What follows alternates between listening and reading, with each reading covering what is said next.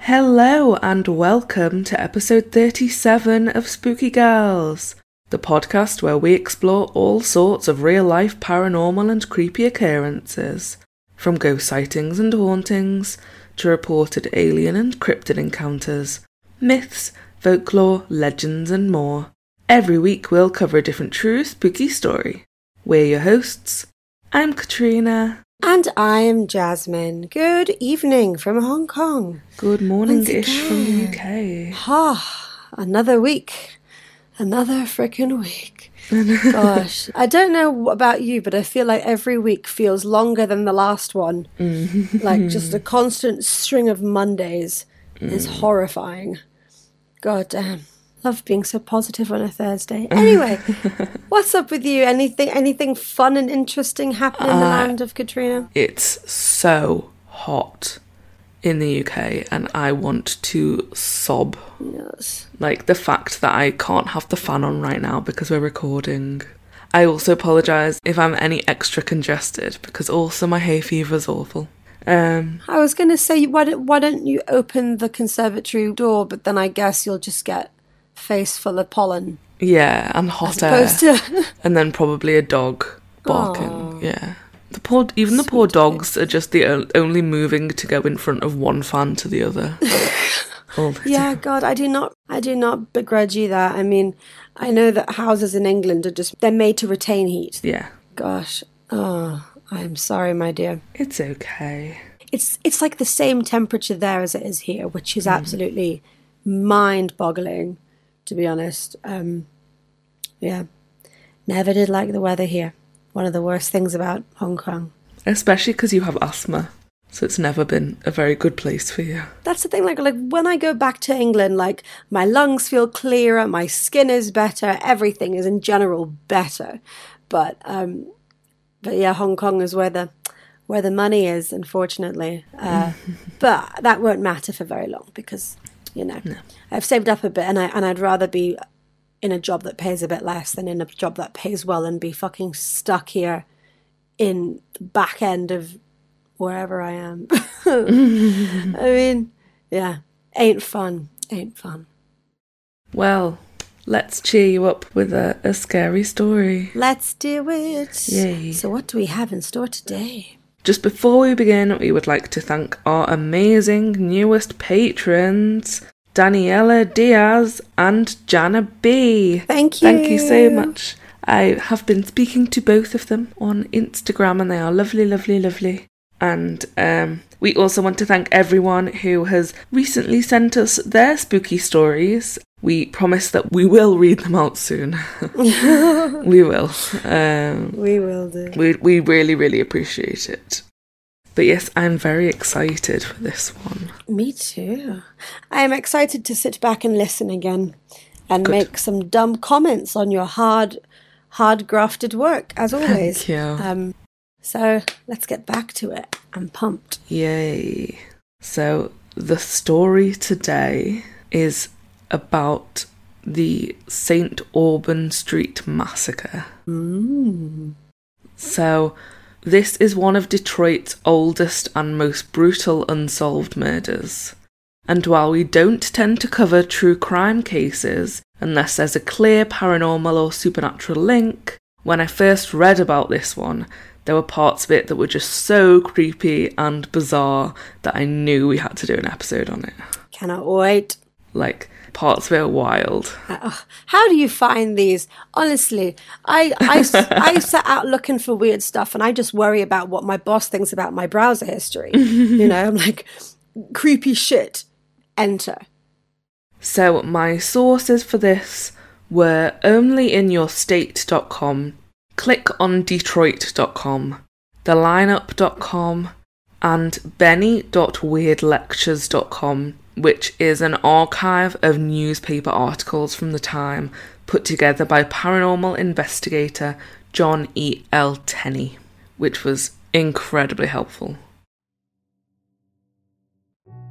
On the quiet summer evening of July the 3rd, 1929, the entire Evangelist household were brutally murdered in their home on St. Aubin Street, Detroit. the bodies of Benny, 43, Santina, 36, and their 4 children, 8-year-old Angeline, 5-year-old Matthew, 3-year-old Jay, and 18-month-old Mario, were discovered by horrified neighbour and acquaintance of the family, Vincent Elias, the next morning.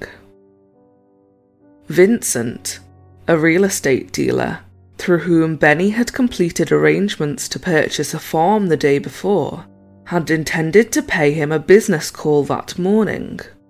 Instead, he walked into the middle of a massacre.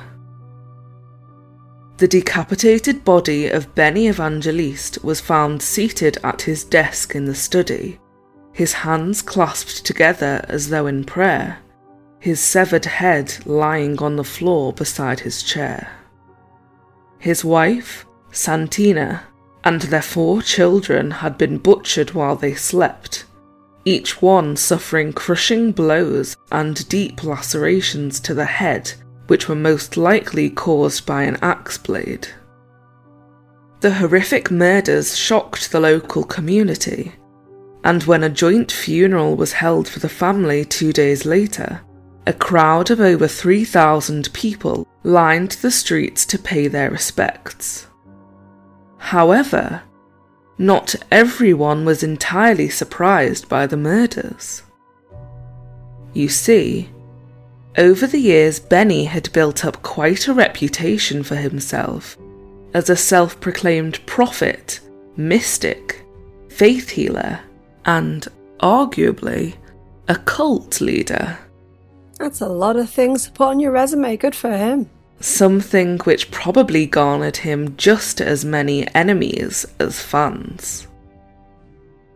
Benny Evangeliste, born Benjamino Evangelista in Naples, Italy, first came to the US in 1902 at the age of 19, but it was only 2 years later when he supposedly began receiving visions from God.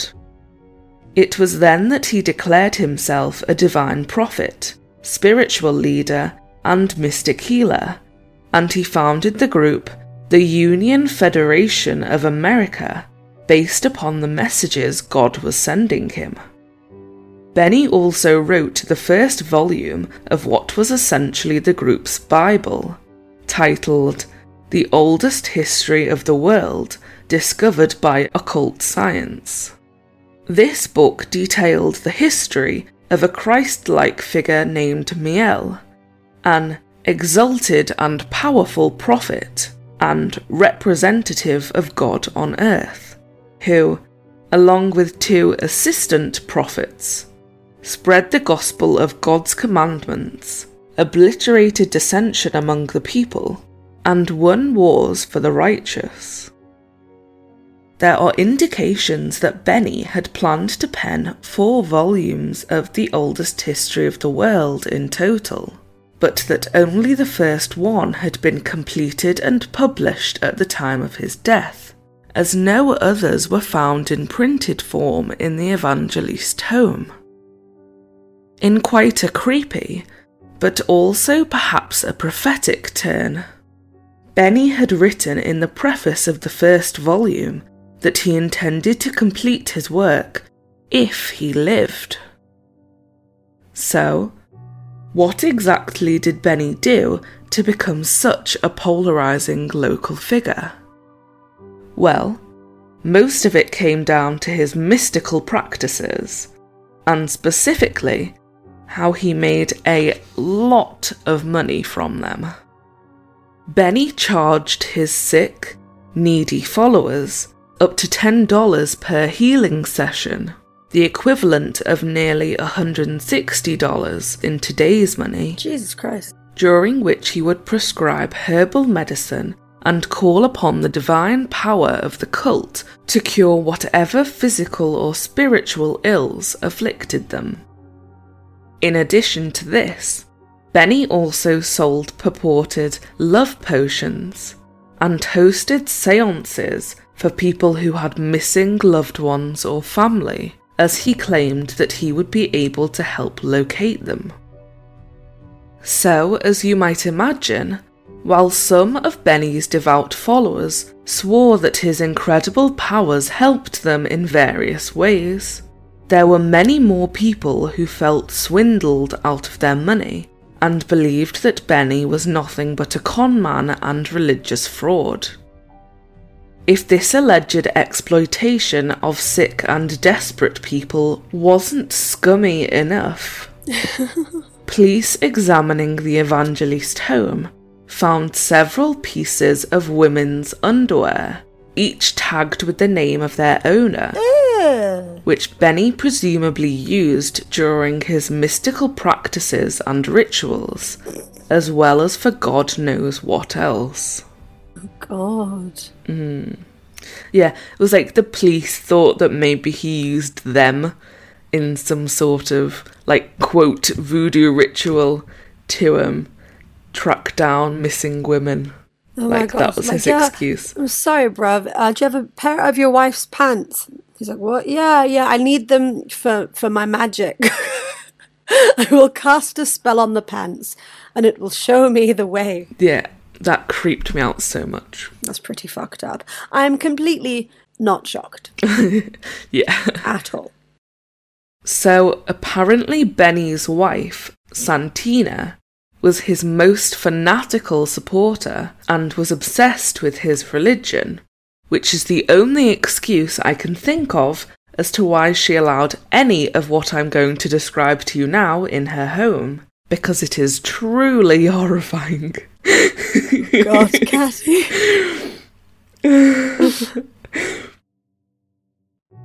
In the small, dingy basement of the Evangelist's home, Benny had effectively set up a makeshift church for his religion, including an altar where he conducted his healing rituals and performed sermons for his followers. While this might not sound like anything too strange, the truly awful part was how this church was decorated.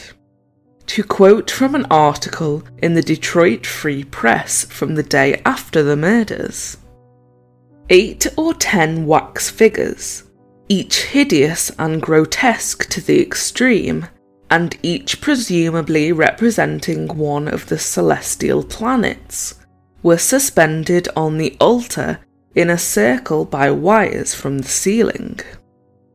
Among them was a huge eye, electrically lighted from the inside, which Evangelist referred to in his Bible as the sun.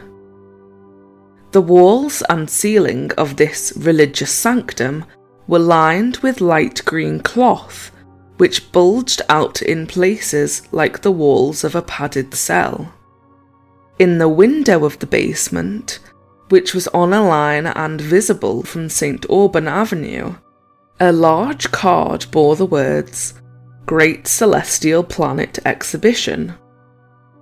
These papier-mâché wax figures also apparently ruled over the cult's religious world and were essentially gods in their own right.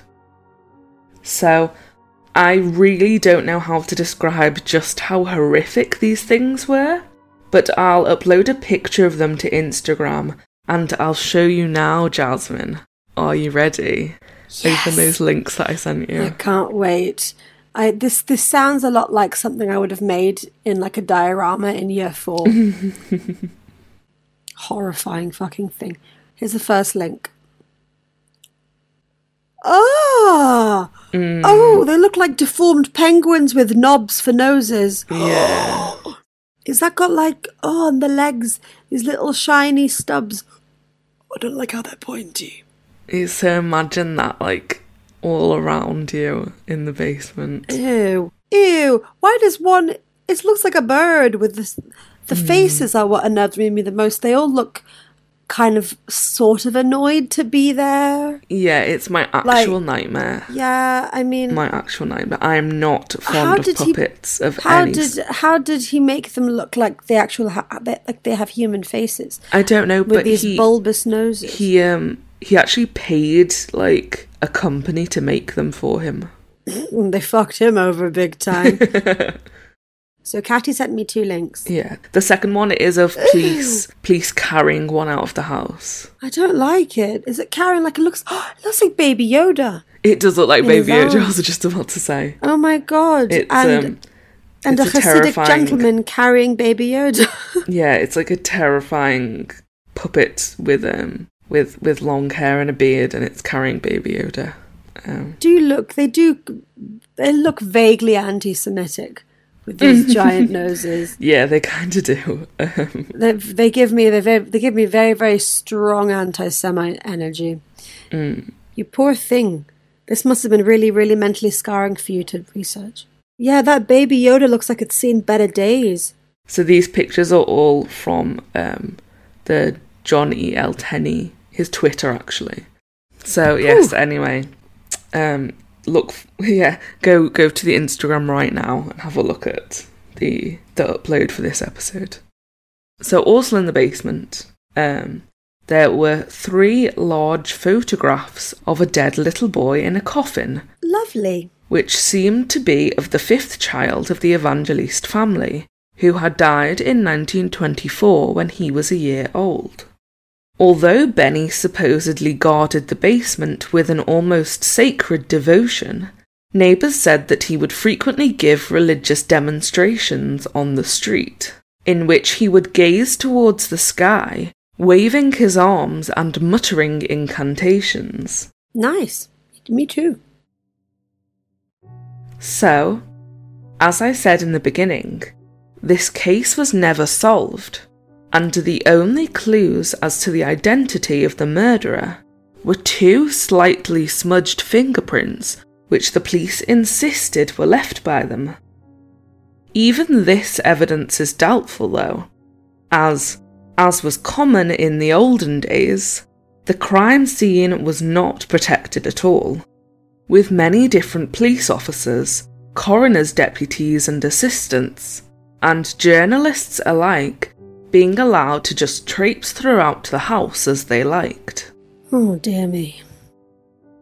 There have been many different theories over the years as to the real identity of the murderer, with the list of suspects ranging from a disgruntled former cult member or client to a rival cult leader, and even that it was just some random deranged murderous stranger who happened to be roaming the streets of Detroit at the time. Seems likely.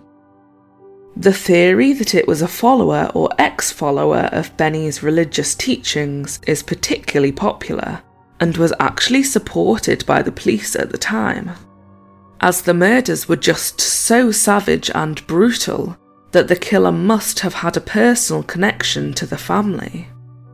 In addition, Benny himself suffered the same fate as an antagonistic character featured in the first volume of his Bible, who had his head wrenched from his shoulders and hurled at his feet, indicating that the murderer had read the book and was enacting some sort of poetic vengeance based upon it.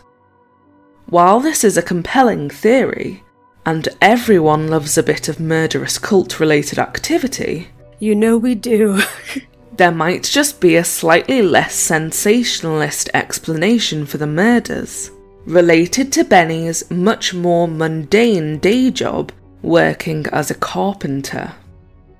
You see, the night before the murders, Benny had made a call to the watchman of a house that was being torn down, telling him that he had purchased all of the salvageable lumber from the wrecking company which was dismantling it, and that he had arranged for the wood to be picked up and delivered to his home the following morning. Benny said that he would meet the delivery truck there, where he would pay them for the lumber. However, the next morning, neither the delivery truck nor the crew showed up at the Evangelist home, leading to speculation that it was them who had murdered the family. And they would have the tools as well for it, wouldn't they? They knew that Benny would have had to have had a large sum of cash on hand to pay them, yet no money was found in the house or on Benny's body during the police investigation. As a matter of fact, the sum which he had had on hand before the murders probably exceeded what he was going to pay for the lumber by several $100s, as Vincent Elias, the estate agent who discovered the bodies, was calling into the Evangelist home for a second payment for the farm he had sold Benny the day prior. When police moved to track down the missing crew, they found that the name of the delivery company had never been recorded, and that they had effectively disappeared without a trace. Maybe the whole fucking town were conspiring against him and it was like a group thing. Yeah, and as you pointed out, they would have had axes. Yeah, they would have had axes. It all makes perfect sense, but I guess because... But no, they had the probable cause right there, but they had no one to charge. Yeah. I'm sure, like, I think if they had found them, then they would have probably been at least accused, if not convicted.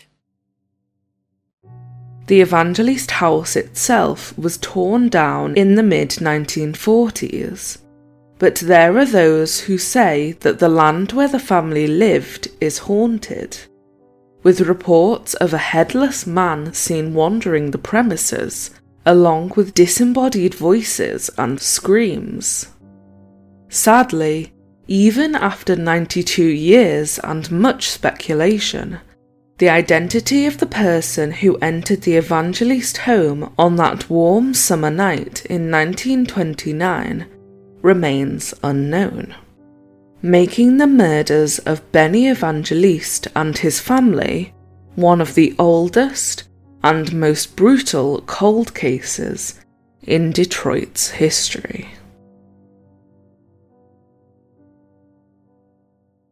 Baba! Beautiful work.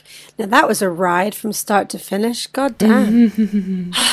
Wow, Benny, you fucked up, bro. Yeah. Fucked up. I mean... Not to victim shame in any way, but like... But yeah, victim shame. Benny sort of brought it on himself a little bit. Benny, bruv, come on. Yeah. Benny, man. Come on, Benny, don't do that. Come on, man. I mean, but why would you go for the kids, though? Like, I get know. The guy is a swindler and a fucker, but his wife is clearly just a bit of a fangirl, and the kids are just kids. So yeah, it wouldn't make sense for it. I mean, it would make sense for it to be the dudes in the van, but it wouldn't make sense. But no, but it would also make sense for it to be like an ex-believer or something. Yeah. So I feel like maybe there was like some kind of It did feel collusion. very personal, but then if it was like a group, feel personal. Then you don't know if they sort of, I don't know, got carried away with it. Like a mob mentality type thing, and they were just trying to get rid of any witnesses. I feel like if it was just for the money, they wouldn't have bothered with the whole religious sort of... It was an awful lot of money, though. As it said, it was probably several $100s plus whatever he was going to pay for the lumber, which... What did we say? $10 was the equivalent of 160 now? That's a lot of money. Like, several hundred would be thousands and thousands. But it's still... It does sound... I think it sounds like if he was very widely disliked, I would not be surprised if there was like... And again, all that money, you can easily split it between a large group of people. Yeah. And it won't be suspicious. You know, it's not like there was randomly some man that was really, really rich. I think you could easily, conspire with your fellow townspeople and say, right, you get the kids, I'll get the wife, you get the man because I know you're mad and you used to believe all of his crap. And then we'll split the money, 5 ways or 3 ways or whatever. Like, I think that's what it... Because there are too many people with a probable cause, and... too many parts of it would make sense. And I don't think you could kill a family of like 6 so easily with just 1 or 2 people. But then I don't know, because it seems that Benny was killed first, because I'm pretty sure that his study was downstairs. And then the wife was sleeping with the youngest, the 18-month-old, in one bed. And then the kids were just in another room. I feel like, what if though they got the wife and the kids first, so that, because I think it would take a lot of force to chop off someone's head and to then position the body in that way, but before they entered rigor mortis, you'd have to do all of that. Like, it would take a while to chop off that head unless you were really strong. It would take a long time to get it, like, off and then position it on the floor, position the body, and then go upstairs and kill. It doesn't make sense, because normally you would kill the family so that they would not make a noise. They could have killed him and not decapitated him first. Until after. Then killed the rest of the Wouldn't family. it be harder to cut off the head after? I wouldn't think so. Maybe, actually, no, maybe. I mean, like, won't the tissue not that quickly, I guess, but I don't know. It takes a couple of hours for rigor mortis to set in. Fair. Yeah. But I feel like the way that the kids and the wife were killed indicates, like, that's a lot sloppier. That's a lot less planned. That's just like someone literally hacked away at them mindlessly. Yeah, so I think it was someone going after him. Yeah. Maybe he, like, pissed the delivery people off when he was speaking to them. I don't know. If you think of yourself, if you literally think of yourself as a prophet, you're going to be a dick to some people. Like, definitely. Yeah. People are going to find you obnoxious. I still don't get why they would kill them in that way. I know. It would be interesting to maybe read some kind of, like, forensic... Well, I guess there's no forensic report, but, like... No. The only forensics they had were these fingerprints. And that was literally just, they take a picture of them and someone attempts to visually, like, match those fingerprints to someone else's. Yeah. Well, it wasn't me. Give me a hand. Like, whew, I'm safe. Wow. Like, imagine. So we hoped you enjoyed, and we would love to have you back for next week's episode. Woohoo! Also, can I just say that every time that we say Evangelist, all I can think of is that one line from Drag Race. Yeah, you're perfect, you're beautiful, you look like Benny Evangelist. That's the new one now. I'm going to change my meme. You should.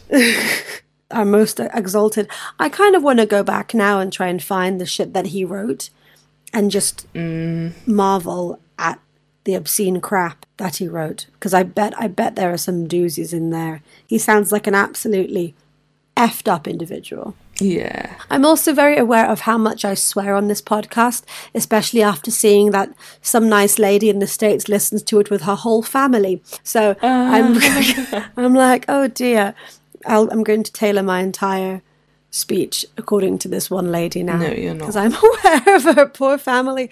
Sorry, kids. Yeah. Oh. But yes, so now let us know your theories. Who you think the real murderer was? Who done it? Whose fingerprints were they? Let us know on Instagram or Twitter. Yes, please. Come chat to us. We're very nice. Sometimes. I have my days. So, thank you so much for listening, and we hope to have you back for next week's episode. If you want to get in touch for any reason, just to say hello or to send us a story of your own true paranormal or spooky experience, please email us at spookygirlspodcast@gmail.com. You can also check us out on Twitter at spookygirlspod and on Instagram at spookygirlspodcast. If you want to support us further, then you can become a patron by going to patreon.com/spookygirls, and from as little as $2 a month, you gain access to bonus episodes and other awesome content that we have planned for the future. Thank you all so much, and we'll see you all next time. Stay spooky. Goodbye. Bye-bye. Nice. Hey.